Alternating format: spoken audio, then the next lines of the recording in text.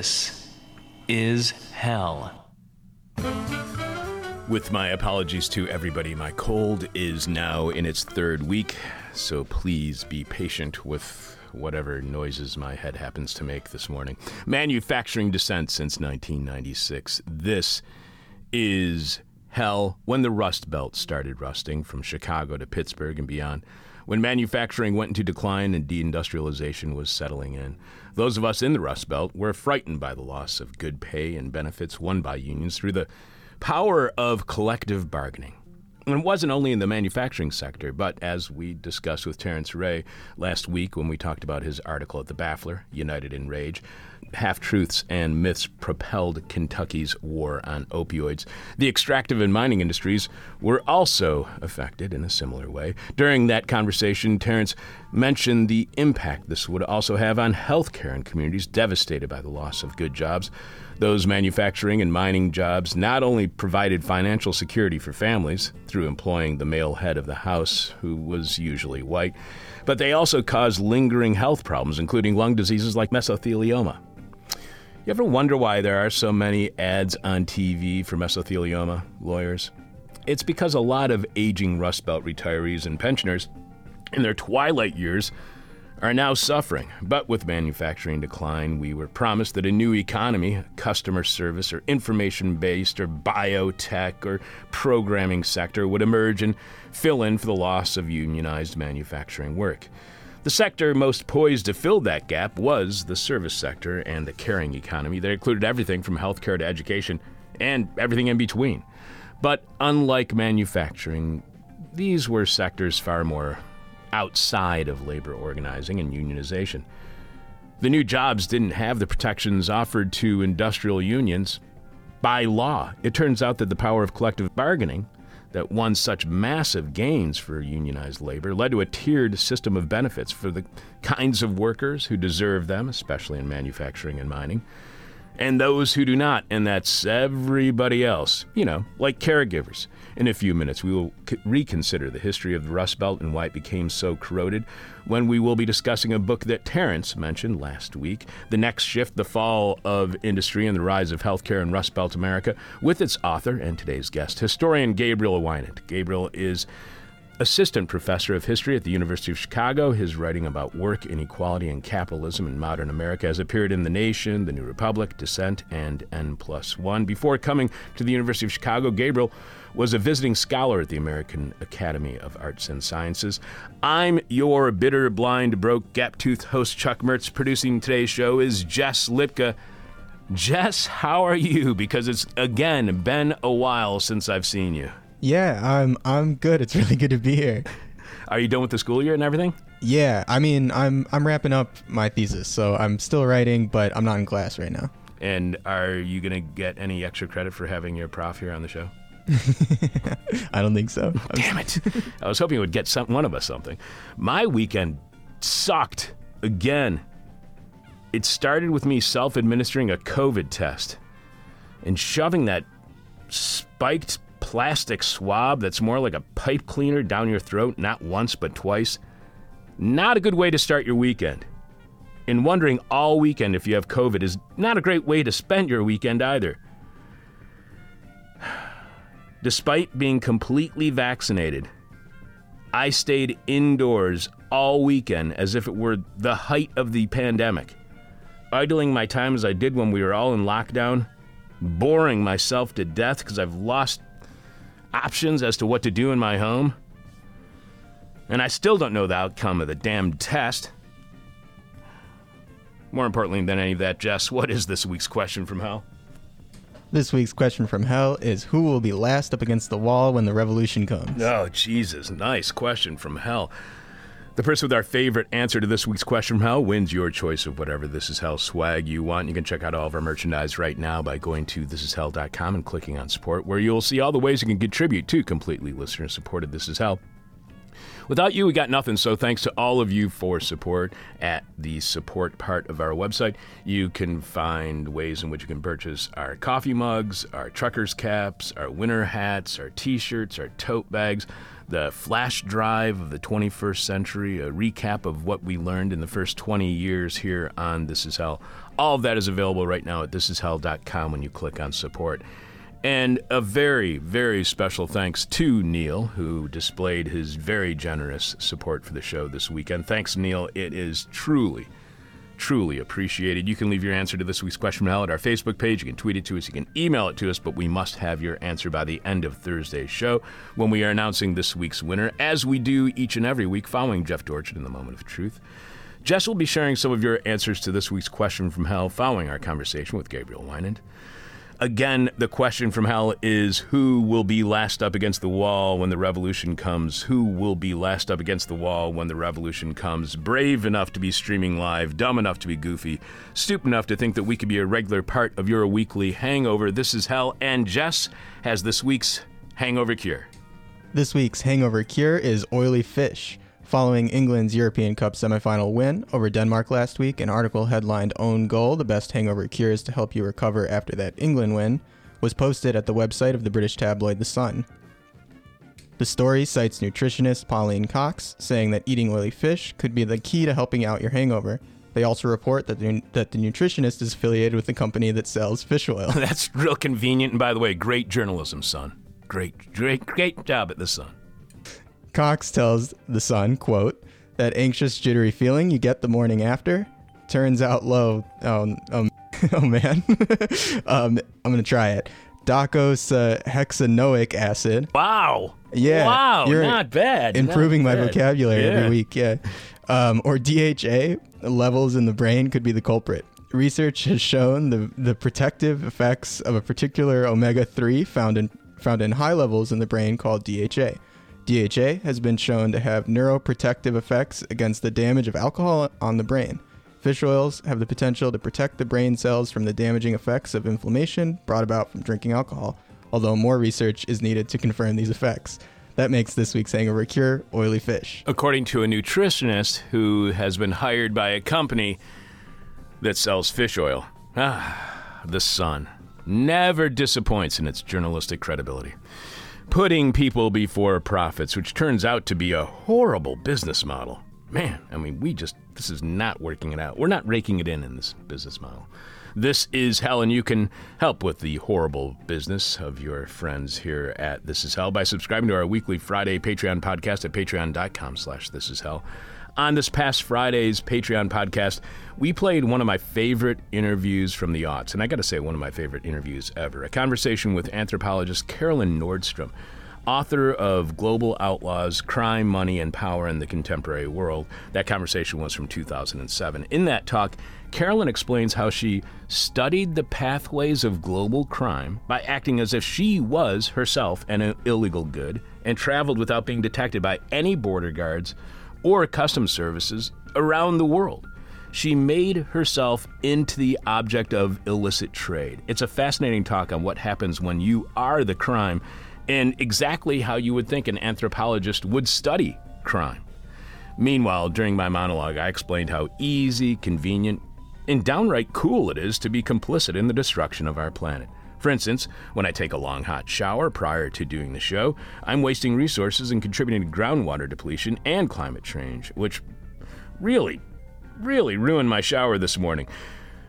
We got an email from Patreon subscriber Rob, who wrote of last week's monologue, "Man, I was way too high for this week's Patreon monologue." Good for you, Rob, because I was way too sober to read it.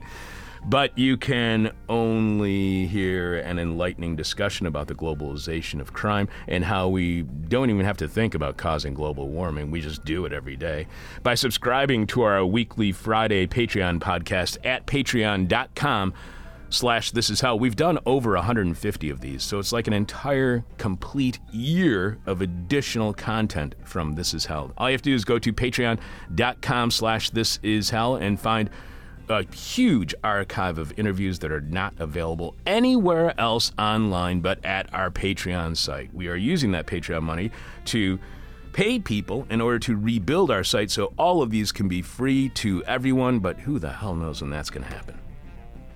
Coming up, what the hell happened to the Rust Belt and why? We'll also have This Week in Rotten History, some of your answers to this week's question from hell, which is, who will be last up against the wall when the revolution comes? Who will be last up against the wall when the revolution comes? And we'll be telling you what's coming up this week here on This Is Hell. Noam Chomsky called This Is Hell sanity in talk radio. So clearly, and sadly, Noam's gone insane. This is hell.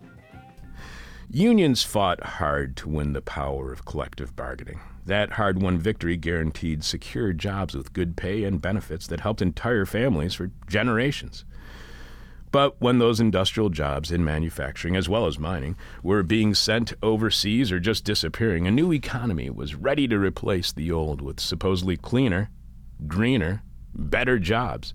Unfortunately, without labor organizing to protect the new work, the Rust Belt rusted and a society went into what seems like irreversible decline. Here to give us a better understanding of what happened, historian Gabriel Wynant is author of The Next Shift, The Fall of Industry and the Rise of Healthcare in Rust Belt America. Welcome to This Is Hell, Gabriel. Thanks for having me. Nice to join you. You write that in 2013, Pennsylvania's largest private employer, that would be the University of Pittsburgh Medical Center, claimed before federal investigators that it has no employees. And the massive healthcare system today employs more than 85,000 people, legal claims notwithstanding. Where did all the workers go, you ask? The hospital chain's claim of having no employees made in the context of disputes over its employment practices and tax status rested upon a legal distinction between the parent company and its subsidiary entities.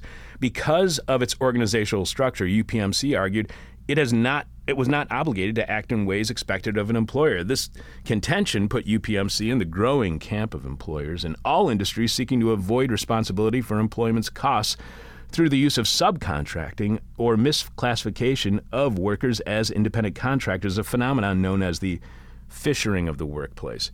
You call this a misclassification, an incorrect classification, wrongly assigning someone as a subcontractor. How are these workers who UPMC, University of Pittsburgh Medical Center, argues are subcontractors, not actually subcontractors? Sure. Well, there's a kind of complicated answer to this. I'll try to keep it simple. So UPMC, this big hospital chain, now employs almost 100,000. It's grown since I wrote the book. It was arguing that the hospitals that it owns, it's a parent company, the hospitals that it owns were the actual employers of the workers and were kind of autonomous entities. And so the union should take up its problems with each hospital separately. So the parent company doesn't actually employ anyone. And as I say in the passage you just quoted, we've all now kind of gotten familiar with this kind of game, right? Everyone has run into this somewhere in the course of their life, whether it's riding an Uber. I wrote this book initially as a dissertation as a graduate student. And as a graduate student, I spent plenty of time being told I was not really an employee, even though I was doing teaching assistant and research assistant work. It's all over the economy, this kind of trick. And that's because the way that economic security was constructed through, the way the welfare state was constructed in the 20th century, put employment at the center.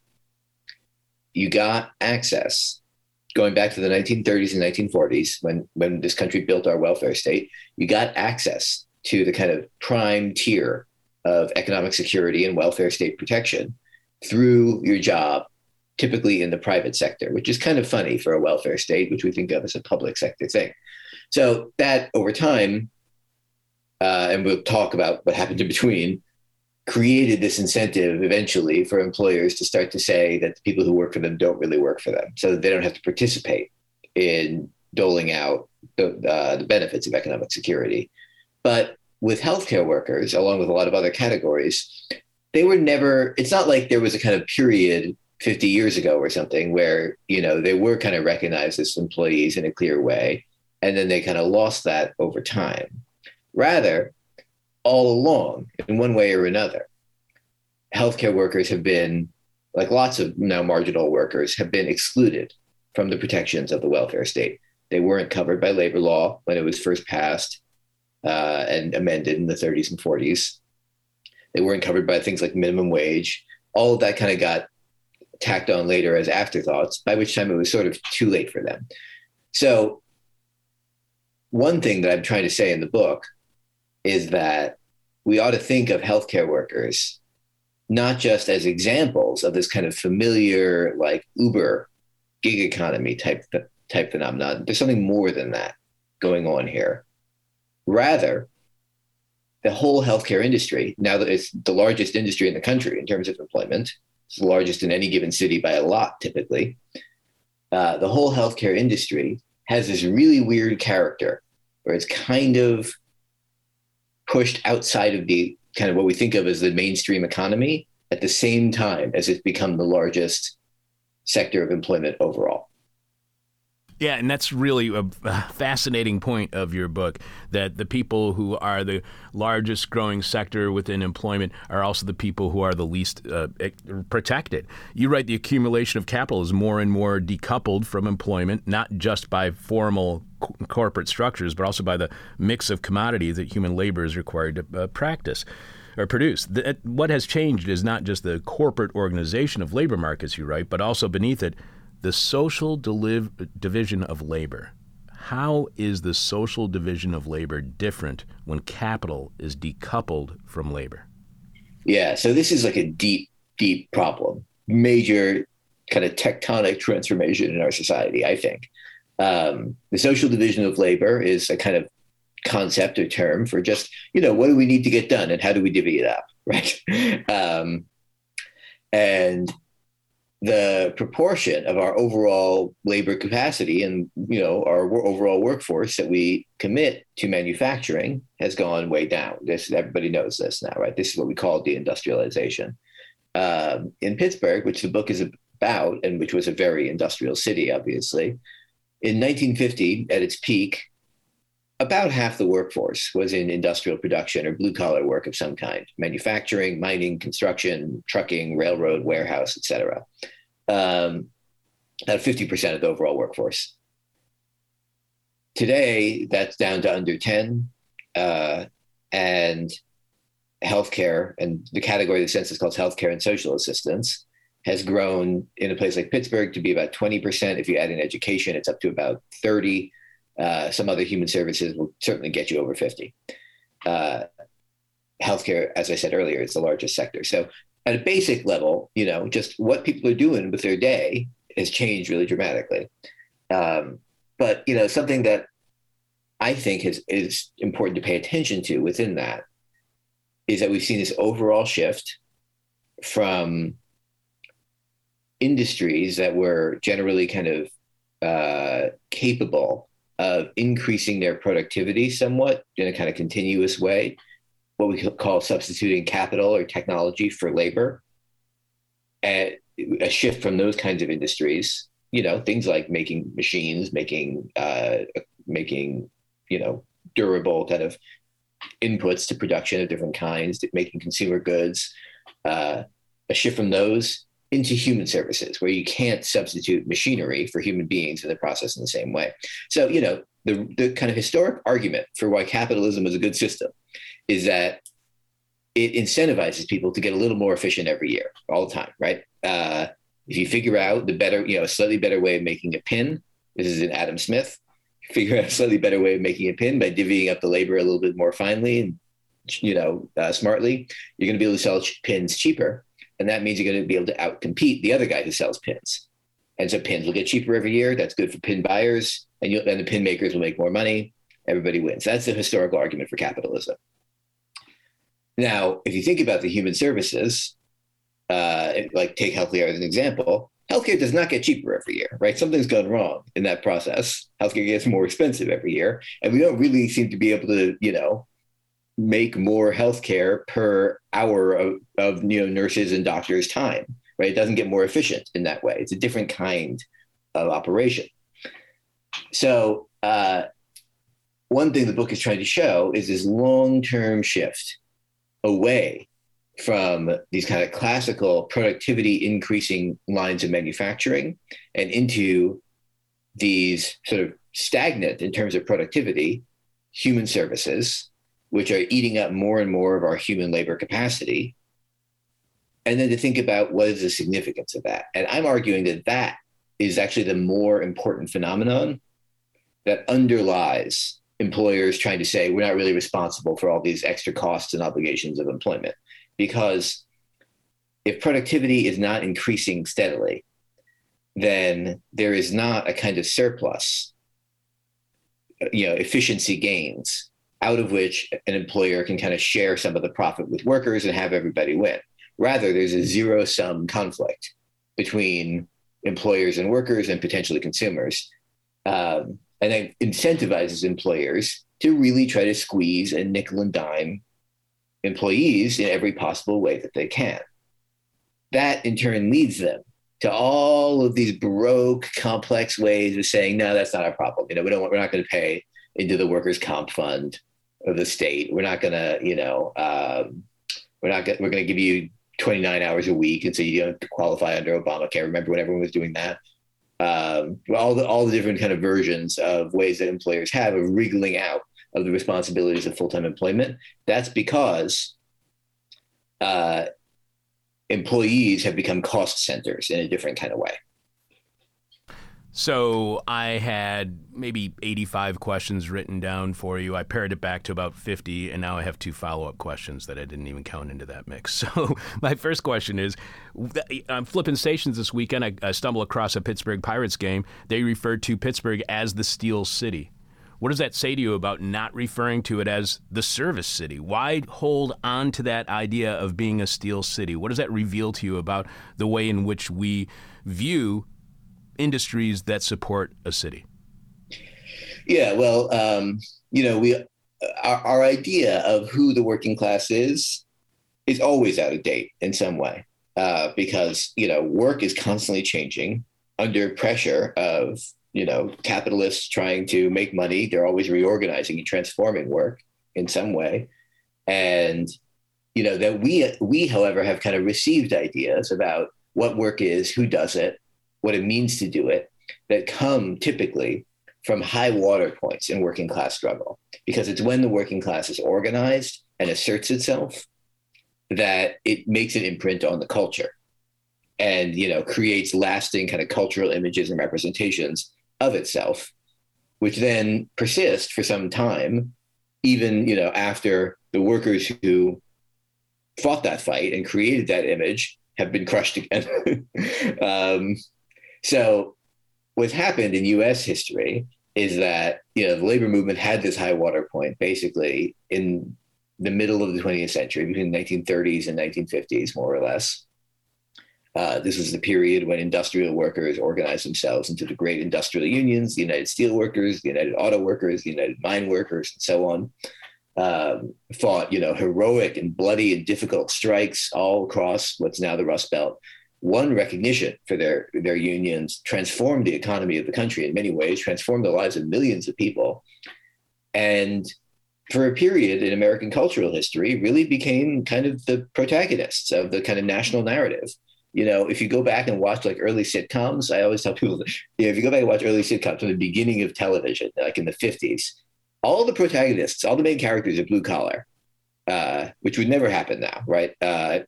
Like think about, Ralph Cramden on The Honeymooners and something like that. He was a milkman, I think. And that's sort of generally true, that blue collar workers were at the center of the national narrative. In 59, there's a story I tell in the book, kind of famous story. Nixon went to Moscow as part of a kind of Cold War diplomacy thing to visit an American model, like a kind of American exposition showing American culture to the Soviets. And he and Khrushchev, who was premier at the time, tour a kind of American model home, a sort of normal middle class home. And the first thing that Nixon says in what's called the kitchen debate is he says, our steelworkers are on strike right now, but any of them could afford this home. They make $3 an hour. Now, that's a really significant thing for the vice president of the United States to say to the Soviet premier in Moscow, because what he's saying is, you think you have the ideology and the system that represents the working class, but we in the United States are actually the ones who are delivering for the working class. So it's a weapon in the Cold War to have blue collar work kind of central and honored in this way. means a lot of complicated different things. But, you know, meanwhile, as you said, steelworkers are on strike. Employers are trying to kind of lower their standard of living and their working conditions. And over a generation, they succeed. You know, the steel industry is ground down into dust, as are all the kind of main manufacturing centers. And there has not been a major wave of working class struggle since. So there has been nothing to replace that kind of central cultural image that is created by the strike waves and movements of the 30s and 40s. There's been nothing to stand in for that in that same space. And instead, we have this kind of weird ghost, right, of the kind of image of the blue collar worker who doesn't really exist anymore. I mean, there just are not that many industrial workers left in this country. As I always like to say during the first Trump election, when coal miners were getting talked about all the time by journalists, there are more journalists than coal miners in this country, like by a lot. But nonetheless, they, you know, coal miners and steel workers and so on stand in as a kind of cultural totem because they harken back to this, you know, now quite long lost moment of working class power. And so it's a really kind of complex and ambiguous thing, how we have this kind of lingering ghost that in some ways, you know, gives people an indirect way of, you know, yearning for a moment when regular people did have power and did have a voice and were more economically secure, but also carries a set of assumptions in it about who a worker is and what work should be like that are way out of date. And in some ways makes it harder to see the kinds of working class struggle that exists today. Industrial workers, their jobs could be automated. And so there was a pressure on them to possibly be losing their jobs through automation. Are caregiver jobs, you know, you point out they cannot be automated. Is that, for some reason, is that connected to why they're not allowed to be unionized, why they don't have labor organizing? Does that lack of an ability to be automated make their jobs more precarious? Yeah, well, so, I mean, technically, most caregiving jobs have a legal right to organize, although often with additional legal burdens. But they'll find, typically care workers, I mean, to stick with the healthcare industry example, they find that it's very difficult to win and very difficult to make gains once they do win, compared to what industrial workers found a century ago. And your question does get at this because, as I was saying a minute ago, the industries where automation is possible in a kind of significant and sustained way are typically industries where, you know, like in most kinds of manufacturing, where it's possible for the employer to kind of become more efficient at producing whatever goods they produce over time, and thereby to pay for their concessions to labor, at least partly out of efficiency gains rather than out of profits. So in other words, you know, it's not like in the auto industry or the steel industry or whatever, they loved the union and they were happy to deal with them, but they could find a way to live with them because of this phenomenon, because they could pay for their concessions partly out of efficiency gains. And moreover, when labor struck, right, there was all of this machinery that it could shut down. That was in, you know, dead capital sitting there. That was, you know, that was a big problem, right? So there was something labor could kind of affect more with its collective action economically, and there was also a way that you know, when you got the machines running again, employers could afford to make those concessions. In an industry like healthcare, which is much more just kind of person-to-person interaction. I mean, there's some amount of equipment and machinery and capital and plant and so on, but it's proportionally much less significant. And there's very little, you know, substitution of machinery for humans that has yet succeeded. It's, you know, that those same advantages for potential advantages for workers don't really seem to exist. Now, maybe I'll be proven wrong on this in the coming years. Certainly there are a million venture capitalists who have schemes for how you can replace a nurse with an app the idea is definitely out there, but they haven't figured it out yet. And instead, what you have is this kind of zero-sum conflict between workers and employers, where there is a kind of relatively fixed amount of income that's in part determined through through policy. We can talk more about that. And the more workers can claim, the less that employers have, and so they just fight harder. And moreover, there is not a kind of huge amount of machinery and a kind of ongoing flow, like an assembly line, that it's super costly to interrupt. That's not how healthcare is organized, right? If a person in this room is not getting, or in this hospital is not getting the care that they need, it's not really how strikes work anyway, but whatever. It doesn't affect what happens in the next room or the next hospital. It's not like an assembly line. And so the power of individual or groups of workers to interrupt the overall process of production is not the same. And moreover, there's huge pressure, quite understandably in some ways, to not let patients die, right? And so when healthcare workers go on strike, they have to file kind of extra notice so that the employer has time to replace them, with scabs, which of course kind of undoes the whole point of a strike in some way. So there's all of these extra burdens that come with organizing in that industry. So, as you point out, this is not only, deindustrialization is not about just losing jobs, but losing the social world that those jobs and that work and those unions and that labor organizing created. So how much of the problem is that work becomes life, that we depend upon employers for a social world that, especially in the more privatized world today that we have, is otherwise not provided? Yeah, I mean, this kind of goes back to the beginning of our conversation. Like, we have this really weird system in this country where your access to the kind of means of survival, well, this is true across capitalism, right? Your access to the means of survival depends to a significant degree on your access to employment.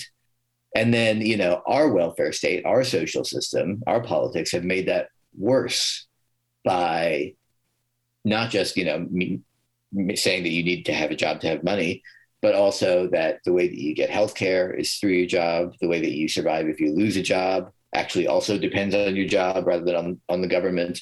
Your access to retirement depends on your job. I mean, all kinds of things, right, are routed through your work. As work has become more, precarious, as labor markets have become disorganized, and as there is this kind of overall transition to work being a cost center, or employees being cost centers, like I was talking about before, that's led to this really paradoxical situation, which is that, you need work to survive. You need work to have economic security. But employers are incentivized to, basically, the way that many employers make money is by holding down their labor costs as much as they possibly can. And that's what causes a stock price to go up for lots of companies is when they lay off a bunch of people. This is in the news all the time. Corporation announces it's laying off 44,000 workers, stock price goes up, X number of points. So there's a kind of core contradiction at the heart of our economy that, the rules are you need work to survive, but the people who employ you need to get rid of you for them to do well. And, that's a really profound phenomenon, destabilizing the lives of millions of people in this country. And you mentioned how the height of the labor movement in 1945 had 30% of Americans within a union. You write that Republicans retook power in the 1946 congressional elections, then promptly passed the Taft-Hartley Act. This new legal regime allowed state right-to-work laws, excluded new categories of workers from the protections of labor laws, compelled unions to expel communists, and forbade a number of militant tactics. Following quickly on Taft-Hartley's heels was the failure of the labor movement's attempt to organize the South and escape geographical confinement. So this is only 1 year after the war. What explains that political backlash? Was it because the labor movement had not expanded in the South? Or was it driven more by anti-communism? Because when we think of anti-communism, it's easy to believe it all started with Senator Joseph McCarthy in 1950 when he gave a speech at the Republican Women's Club of Wheeling, West Virginia, and claimed that a piece of paper he was waving around was a list of known communists working within the U.S. State Department. So what caused the backlash against labor in 1946 immediately following World War II? Yeah, well, there's a lot of kind of complicated answers to this. Certainly anti-communism is the most important, although it's worth saying that there were a number of self-inflicted wounds that the labor movement, in some ways its leadership had caused over the course of the previous decade by bringing the labor movement into the Democratic Party, kind of as a constituency of the Democratic Party that depended on it and on the legal apparatus it had built for protection. I'm not saying that was the wrong thing to do necessarily, but that certainly exposed the labor movement to attacks in certain ways for its left-wing elements and brought it into a kind of tacit alliance with, the Dixiecrats, who were also in the Democratic Party, right, with the kind of Cold War military-industrial complex. So there's a lot of tensions and contradictions that were kind of already built by the New Deal and the kind of alliance between the labor movement and all the other elements of Democrats. Now, once the war ends, those tensions kind of come to the surface in some way, particularly as the Cold War is taking off, right? You have this party that is still the party of government. Up until 1953, the Democrats are in control of the government, of the presidency. And yet their coalition, for the first couple of years after the war, has in it these big working class organizations that were in many cases built by communists, in some cases led by communists. Certainly McCarthy and the Republicans in some ways were the kind of more vocal and intense element of the Red Scare, but mainstream liberals participated in it too, because they saw that they had gotten what they needed from the labor movement, which was, a kind of mass rank and file working class following for the Democratic Party in places like Pittsburgh and Detroit and Chicago and New York. And now that they had that, they could try to kind of lop off the left edge of that coalition. So Taft-Hartley, among the things that it did, it illegalized many of the kinds of tactics that had built the labor movement in the 1930s. It compelled unions to basically expel their communists from their leadership, and if they refused to do so, then they kind of stood outside the legal protection of the labor law system. So most unions just did it. Some refused and then kind of got expelled and got raided down into nothing. So the United Electrical Workers, for example, were the third largest industrial union in 1945 after auto and steel workers. And they refused to expel their communists. And so they had to leave the CIO. And then the CIO set up a rival union to claim the same jurisdiction, which then raided their shops, absorbed most of their membership. And the United Electrical Workers, which still exists today, has about 30 or 40,000 members, down from the hundreds and hundreds of thousands that it had in 1945. This environment made it impossible to organize the South because, the surviving labor unions were trying to show that they were not pro-communist, which meant that they were also not pro-integration, which meant that they would not succeed in organizing black workers as well as white workers. They couldn't solve that problem in this environment. They encountered all of these kind of tensions and contradictions that had been built into the idea of having a working class presence and representation in and through a bourgeois liberal political party. All of that came to the surface once the Cold War started. One of the main, sorry, go ahead. No, you go ahead. One of the main kind of problems that came out of this was that it made it very difficult to carry forward the program of expanding the welfare state, as, even mainstream liberals kind of wanted to do still. So basically once a generation, through the whole last 100 years, liberals have said, it's time to really fix our crazy healthcare system. In the 1910s, there was an idea that they could do this in the same moment that they were creating like workers' comp laws for the first time. They saw that we should also have some sickness insurance system. but they couldn't really figure it out. Then in the 1930s, during the New Deal, the committee that wrote the Social Security Act, which covered old age, as we know, and created unemployment insurance and created, what would eventually be disability insurance and things like this, and created what we would eventually call welfare, that's to say, aid to the poor. In their report, they say, this really should deal with healthcare too, but we kind of can't get to it right now. So someone else should do that soon. Then in the late 40s, Harry Truman says, okay, now we're going to do it. And he proposes a version of what we would now call Medicare for all, that the government is going to take on as a public obligation health insurance. But it's in this same moment I was just talking about, this kind of onset of the Cold War. The labor movement is becoming more conservative and is in kind of disarray. And, moreover, socializing medicine kind of sounds like communism to a lot of people. It sounds like socialism. And so, he encounters really severe resistance to this. And in this moment, the industrial unions, which would be the main constituency that could back him up in a fight over this, they say, look, the writing is probably on the wall. We don't think this is going to work out right now. So we're going to keep our support for a single-payer health insurance system on paper. We continue to endorse it. But meanwhile, we all have our contract fights coming up, and we're going to go to our employers, General Motors, U.S. Steel, whatever, and demand that they extend collective bargaining to us as part of our contract.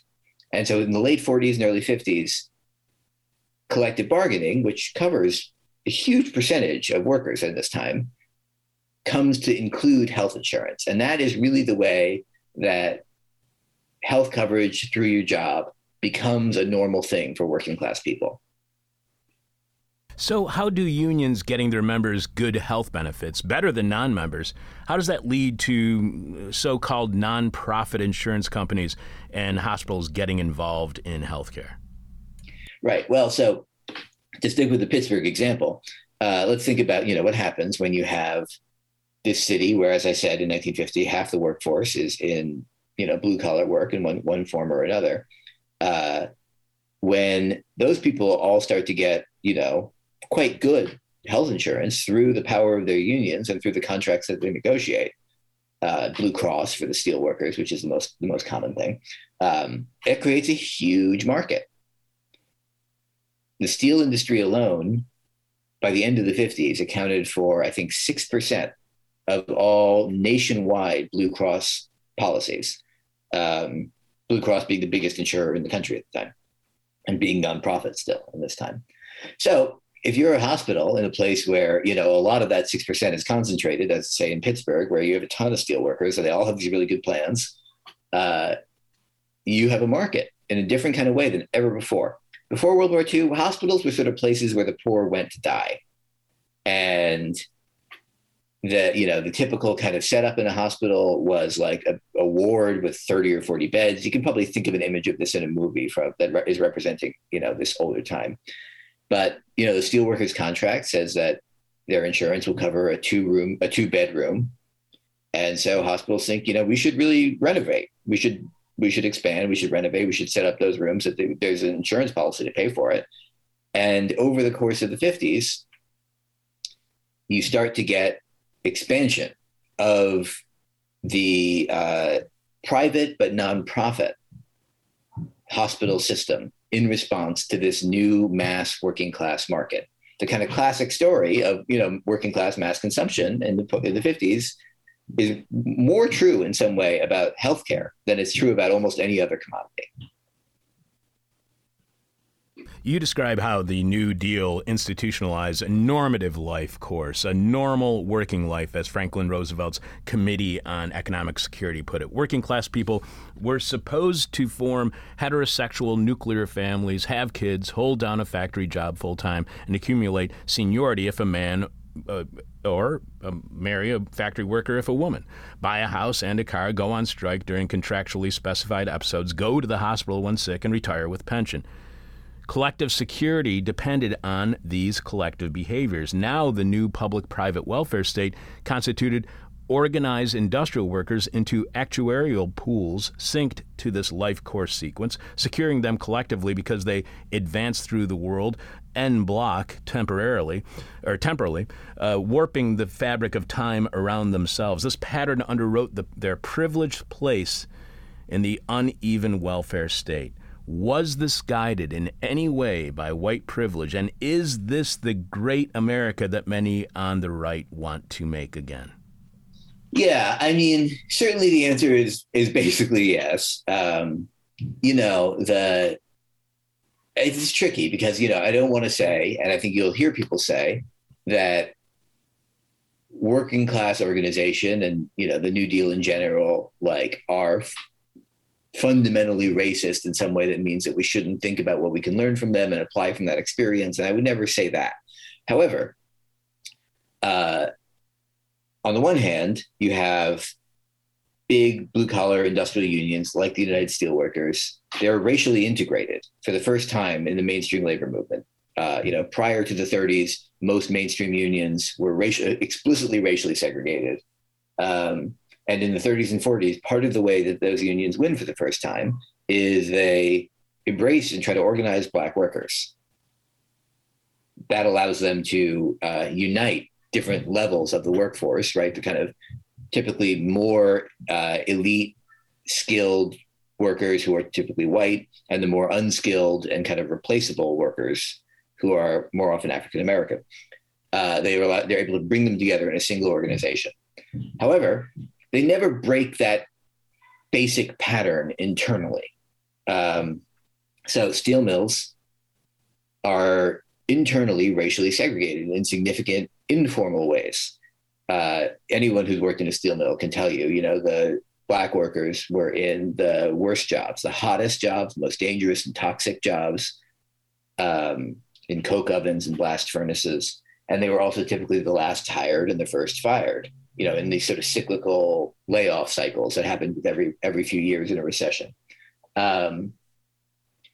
Seniority in a steel mill was organized not at the plant level, but at the department level. So if you're a Black worker working in the coke oven, which is the worst part of the steel mill to work in, as you gain more seniority that only applies in the coke oven department. So you can't move out of the coke oven and into a place that is not going to kill you at 50. You can only just get a better job within this toxic environment. What this is a kind of example of is the overall phenomenon that while these industries and these jobs were racially integrated in important ways, and while they did create a stratum of Black workers who had some access to their benefits and their security, they nonetheless gave much more access and much more security overall to white workers. And what we were talking about earlier, the kind of image, the kind of cultural image that working class victories create when people think about what is work, who does it, what kind of, things do they deserve for doing it? The image at the heart of that was a white person, right? I mean, when people talk about deindustrialization, they seem to imagine, in Trump and the Rust Belt and whatever, right? They seem to imagine white people as though Black workers were not, in fact, the first victims of deindustrialization, but they were. The earliest waves of job loss hit Black workers by far the hardest, and it was only at the kind of end of the process of deindustrialization that it caught up to white workers. So,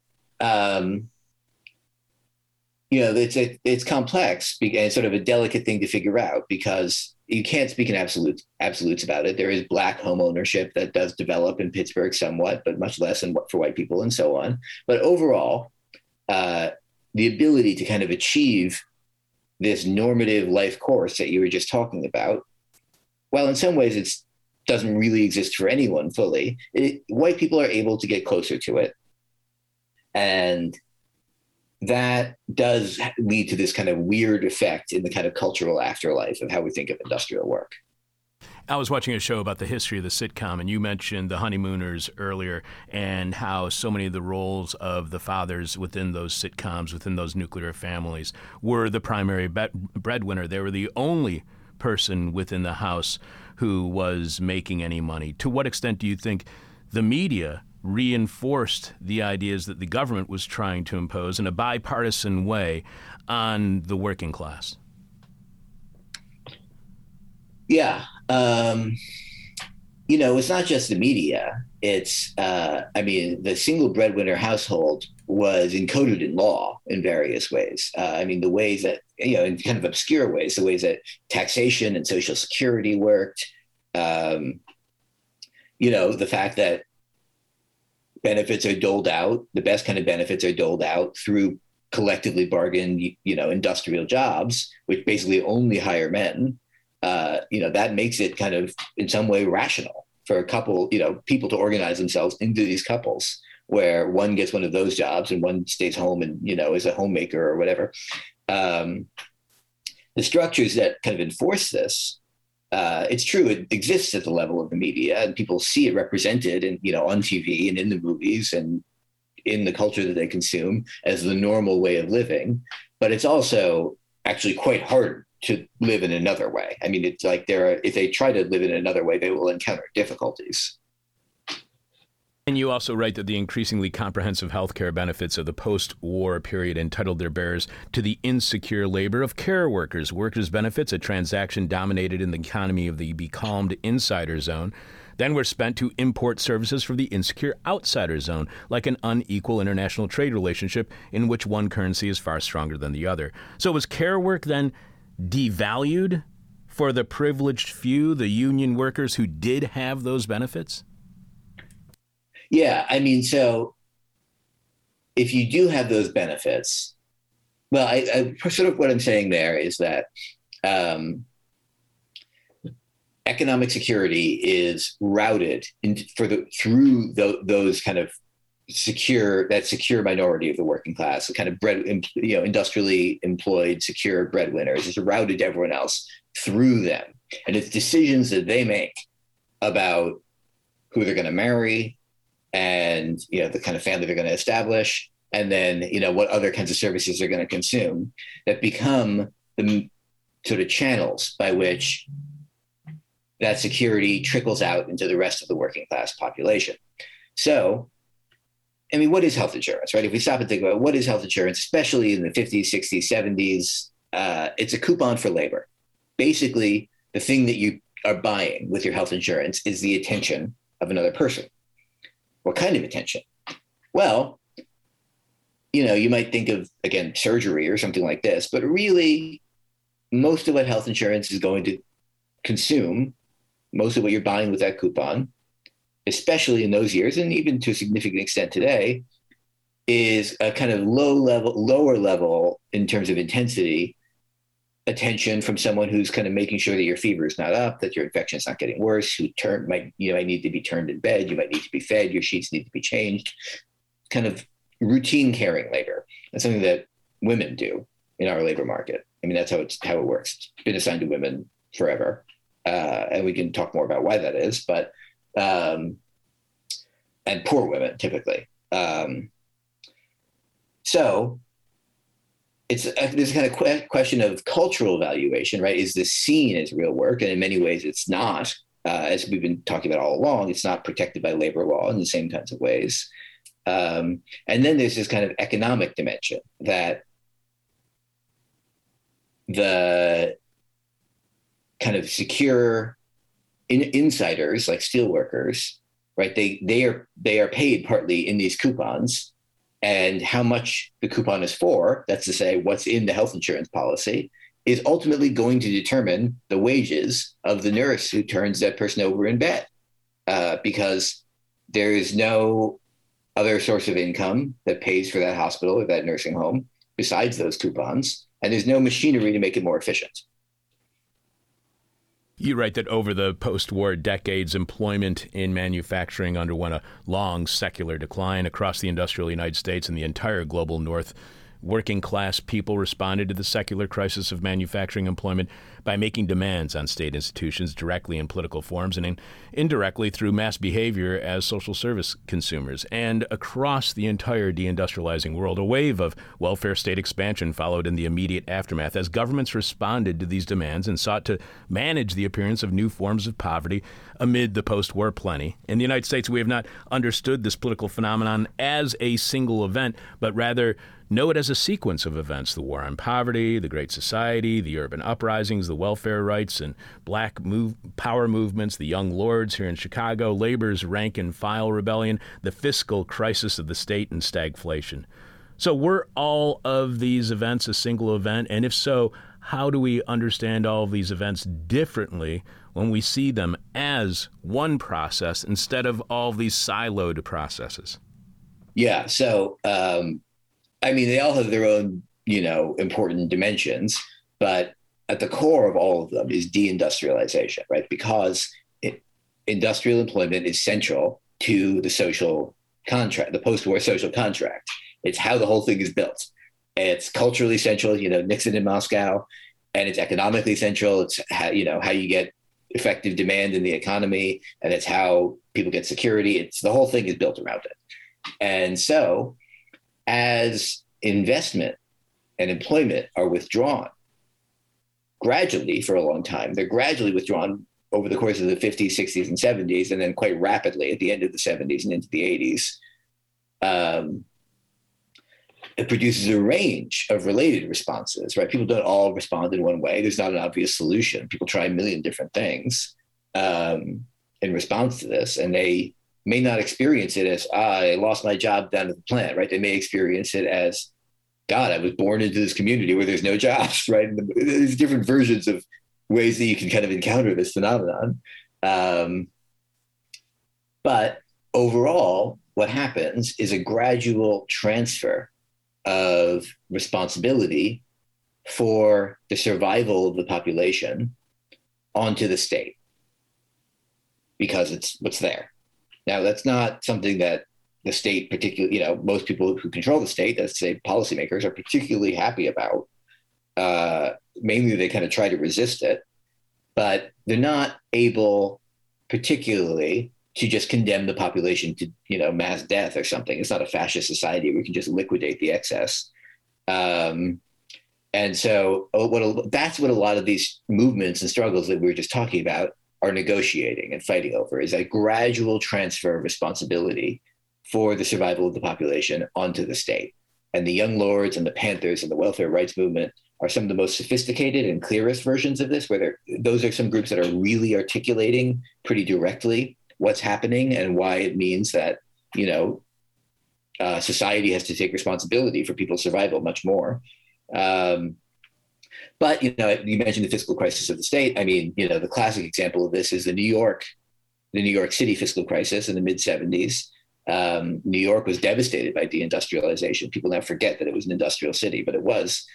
And so, its welfare rolls really swelled just automatically because people didn't have work. And then that meant that they were, claiming different kinds of public benefits. And so the tax base is down, the welfare rolls are up, the city goes into fiscal crisis. And then there's a question of how are you going to deal with this problem? And that becomes a political struggle. Healthcare is really unique in this environment because it's this weird system that has been constructed through public policy, both public regulation of private sector labor markets, that's to say collective bargaining, where the government says employers have to bargain, they have to bargain over healthcare. And in some ways, there are regulations encouraging them to make concessions on healthcare. Also, direct public money in the form of Medicare and Medicaid. So the system is constructed by the public, but it's administered privately by hospitals and insurance companies. And in many ways, there are opportunities for making some profit in doing it. And so that system is positioned, the healthcare system is positioned at this public-private nexus that allows it to really profit and grow and grow and grow off of and out of this kind of gradual process of transfer of responsibility that I'm talking about. You mentioned women entering the workplace earlier, and you write that when women sought waged employment in the 1970s and 80s, they entered a sector already long since cordoned off by the institutionalized racial and gendered logics of the post-war welfare state. So more people were leaving manufacturing, more of those workers were in need of more health care, a demand for care workers emerged right when pressure was being put on women to work due to the inability of single-family incomes to make ends meet in the deindustrialized economy. Is this all happenstance and coincidence, or was this the plan all along? Well, it certainly wasn't the plan in that nobody, certainly there was no one sitting in an office mapping it out. And to a significant extent, no one even understood exactly what was happening, even as it was happening. But I wouldn't say it's a coincidence either. Rather, I would give a kind of structural explanation, which is that, we've been talking through this whole conversation about all of the contradictions that flow from the idea that your survival depends upon your employment. And over time, what's happened over the long history of capitalism, going back centuries, not just decades, is that we've become increasingly interdependent, right? This is an effect of capitalist division of labor. Like when everyone was a peasant family, everyone kind of did the same thing. Each peasant family was kind of semi-self-sufficient. And there wasn't that much interdependency across the society. But as the division of labor grows and becomes more specialized and more refined, we become increasingly interdependent, right? Because you need what I do for your survival, and I need what you do for my survival, and more over time. That principle of interdependency is a kind of effect of how capitalist societies are organized, but it creates a kind of weird tension when you have these particular kind of breadwinner groups that are elevated as the kind of most important kind of employees. Because in fact, the system of interdependency is much broader than that, right? As we've been talking about, they actually depend on nurses and their wives and all kinds of things. So that creates this kind of paradox. And what's happening over this kind of period of time is, over the 70s and 80s, as women are entering the workforce, is more and more of the kind of social interdependency that I'm describing is actually getting institutionalized in the form of the healthcare system.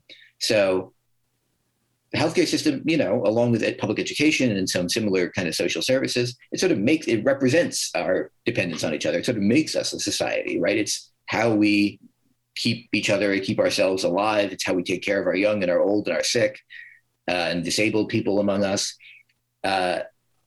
And the transfer of labor out of the household, that is to say women's unwaged care work in the household, out into nursing homes and hospitals and home health care, represents increasing social responsibility for those kind of basic tasks of survival that make us a society. Now, that's not to say that it's happening in a great and rational and humane way. It's happening kind of against the will in some way of the people who want to make a profit off of healthcare. But I don't think that they're able to totally resist it. There's some deep structural forces at work here.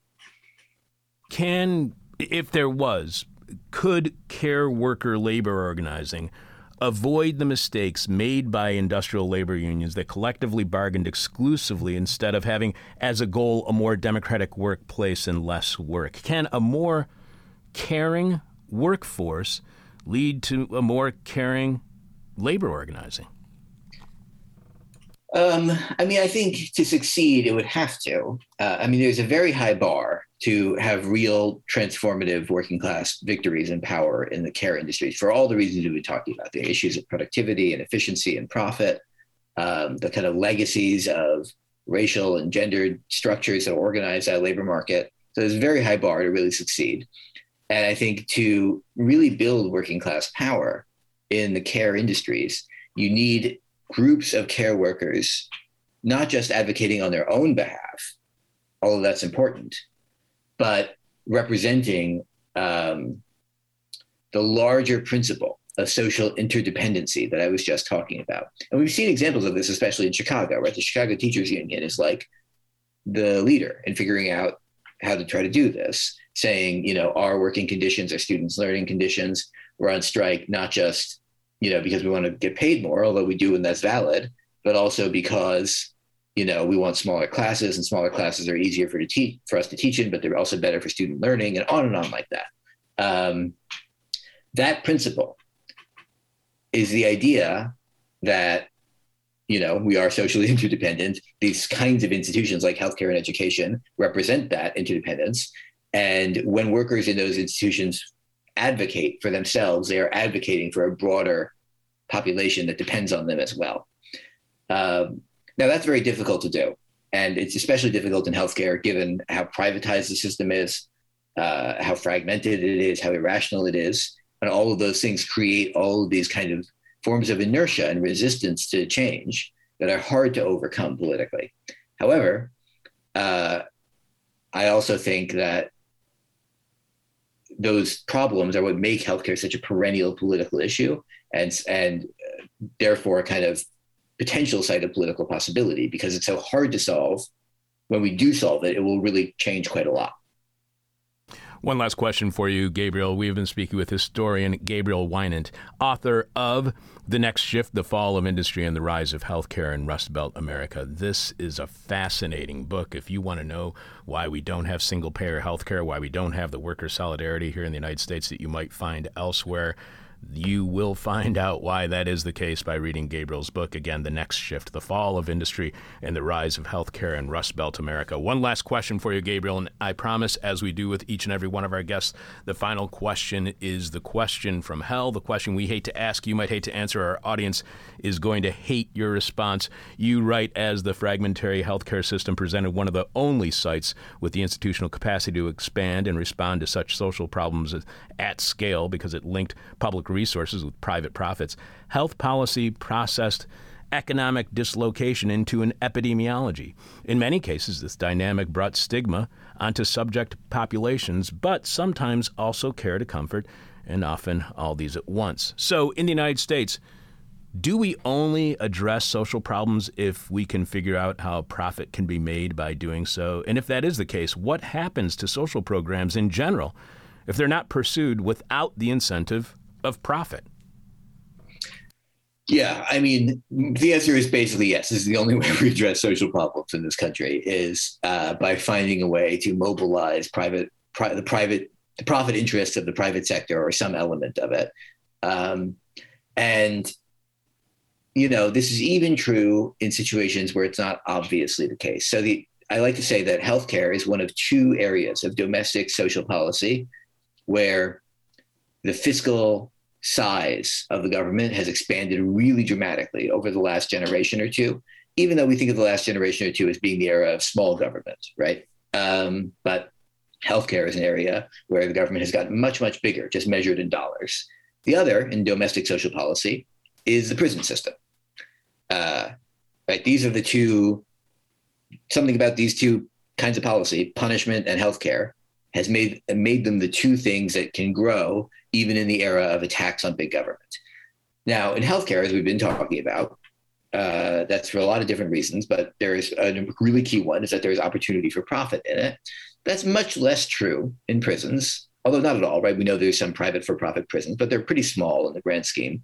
But nonetheless, what do prisons do? They absorb labor market surplus, right? People who are unemployed. If you lose your job and you're not able to survive on the welfare state because the welfare state's getting cut back, you are much likelier to wind up in the prison system in one way or another.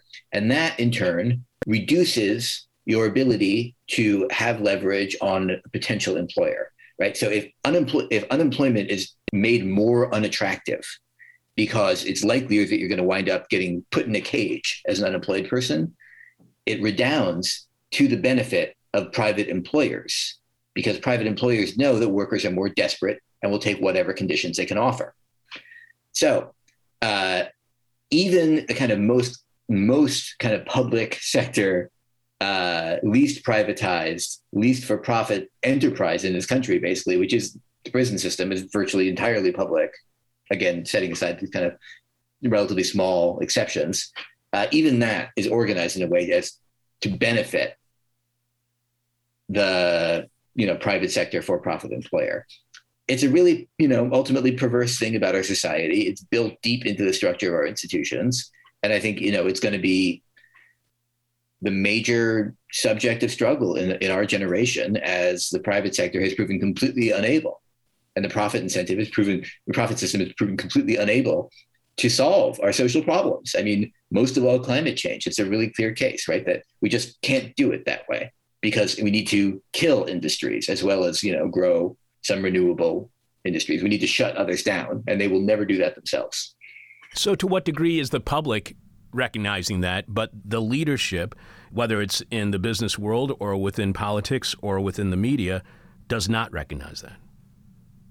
Oh, well, yeah. I mean, the leadership doesn't recognize it at all. And, in virtually any area of life. And much of the public doesn't either. And that's not their fault. It's that the fact that to survive, you need a job, and, your job is going to come most likely from a private sector employer, and your private sector employer is going to only hire you if it's profitable to do so, creates a structure by which people come to think that it's really important that their employers make profits, right? And that's because it is, actually. And, that's at the individual level, that makes sense, right? Like, you need your employer to do well enough to be able to keep you employed.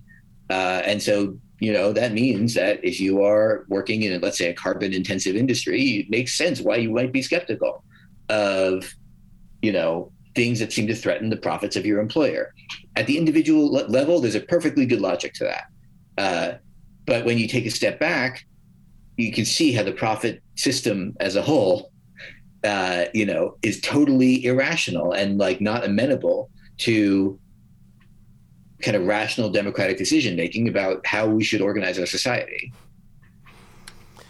On that happy note, Gabriel, it was very, very enjoyable having you as a guest on the show. This is a fantastic book, and I think it answers so many questions. If people liked our conversation with Terrence Ray about the opioid crisis in eastern Kentucky on Thursday, and he mentioned your book, Gabriel, please check out Gabriel's book, again, The Next Shift, The Fall of Industry and the Rise of Healthcare in Rust Belt America. I cannot thank you enough for being on today's show. Thank you so much. Thanks for having me. This is great. Live from Late Capitalism, where we know the price of everything but the value of nothing, this is Hell. If you enjoyed our conversation with Gabriel Wynant, please show your support by going to thisishell.com and clicking on support, where you can find all of our merchandise, or by subscribing to our weekly Patreon podcast, which happens every Friday, with a new monologue from me and a classic interview unavailable anywhere else online at patreon.com/thisishell. Jess, please remind us what this week's question from hell is, and tell us how our listeners are answering so far. This week's question from hell is, who will be last up against the wall when the revolution comes? Braden S. says, the capitalist who sold us the wall. Oh, nice. Garrett S. Me and every other millennial, because it's better to die a hero than to live long enough to see yourself become the villain. There's a great bit in Gabriel's book about millennials and the generational divide, which is absolutely fantastic, and another reason to get his book, The Next Shift. Yeah, I think I'm a young millennial, I guess, right at the end. Sure. Grimsky K, the firing squad. I like that. Who will be last up against the wall when the revolution comes? Dan K, ammunition salesman. Adam A, as always, the last against the wall. We're always the best at straddling the fence. And last, Jack W, the barber who shaves all those and those only who do not shave themselves. Sheesh. I know I've probably told this story before, but it just reminds me of my dad's bookie, who was a very, very nice guy.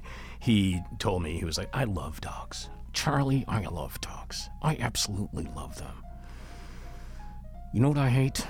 People who abuse dogs. I just want to line them up against that wall and shoot them all in the head. Pretty humane guy. At least he was an animal lover, right? We will have more of your answers at the end of tomorrow's show. Again, the question from hell is, who will be last up against the wall when the revolution comes? Who will be last up against the wall when the revolution comes? The person with our favorite answer wins whatever piece of merchandise. This is Hell merchandise they want. You can tweet your answer. You can send us our answer via Facebook. You can email us to us. Whatever. It's time for nasty, gnarly, nauseous, naughty, nerdy, icky, drippy, sticky, goopy, gloppy, globby, gory.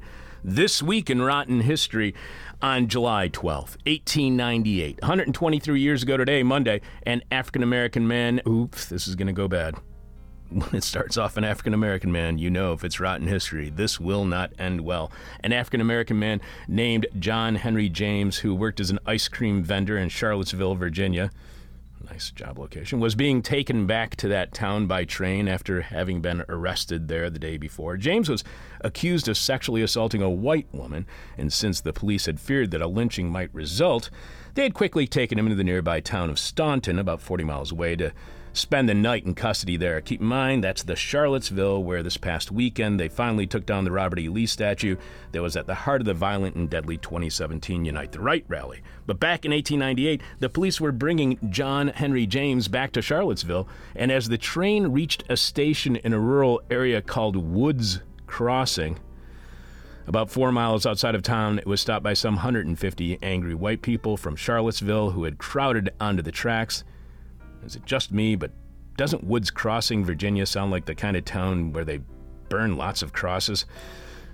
The mob was outraged that James had been taken away for the night, and several men among them forced their way onto the train. They overpowered the police officers, got their hands on James, and dragged him kicking and screaming to a tree outside the train station. There, as James loudly protested his innocence, they put a noose around his neck and hanged him. As he was dying, the men pulled their guns and shot him several dozen times. They left his body hanging there all day, and area residents came by to cut off bits of his flesh, hair, and clothing as souvenirs, as was the common practice at lynching in those days, because people in the United States were freaking evil.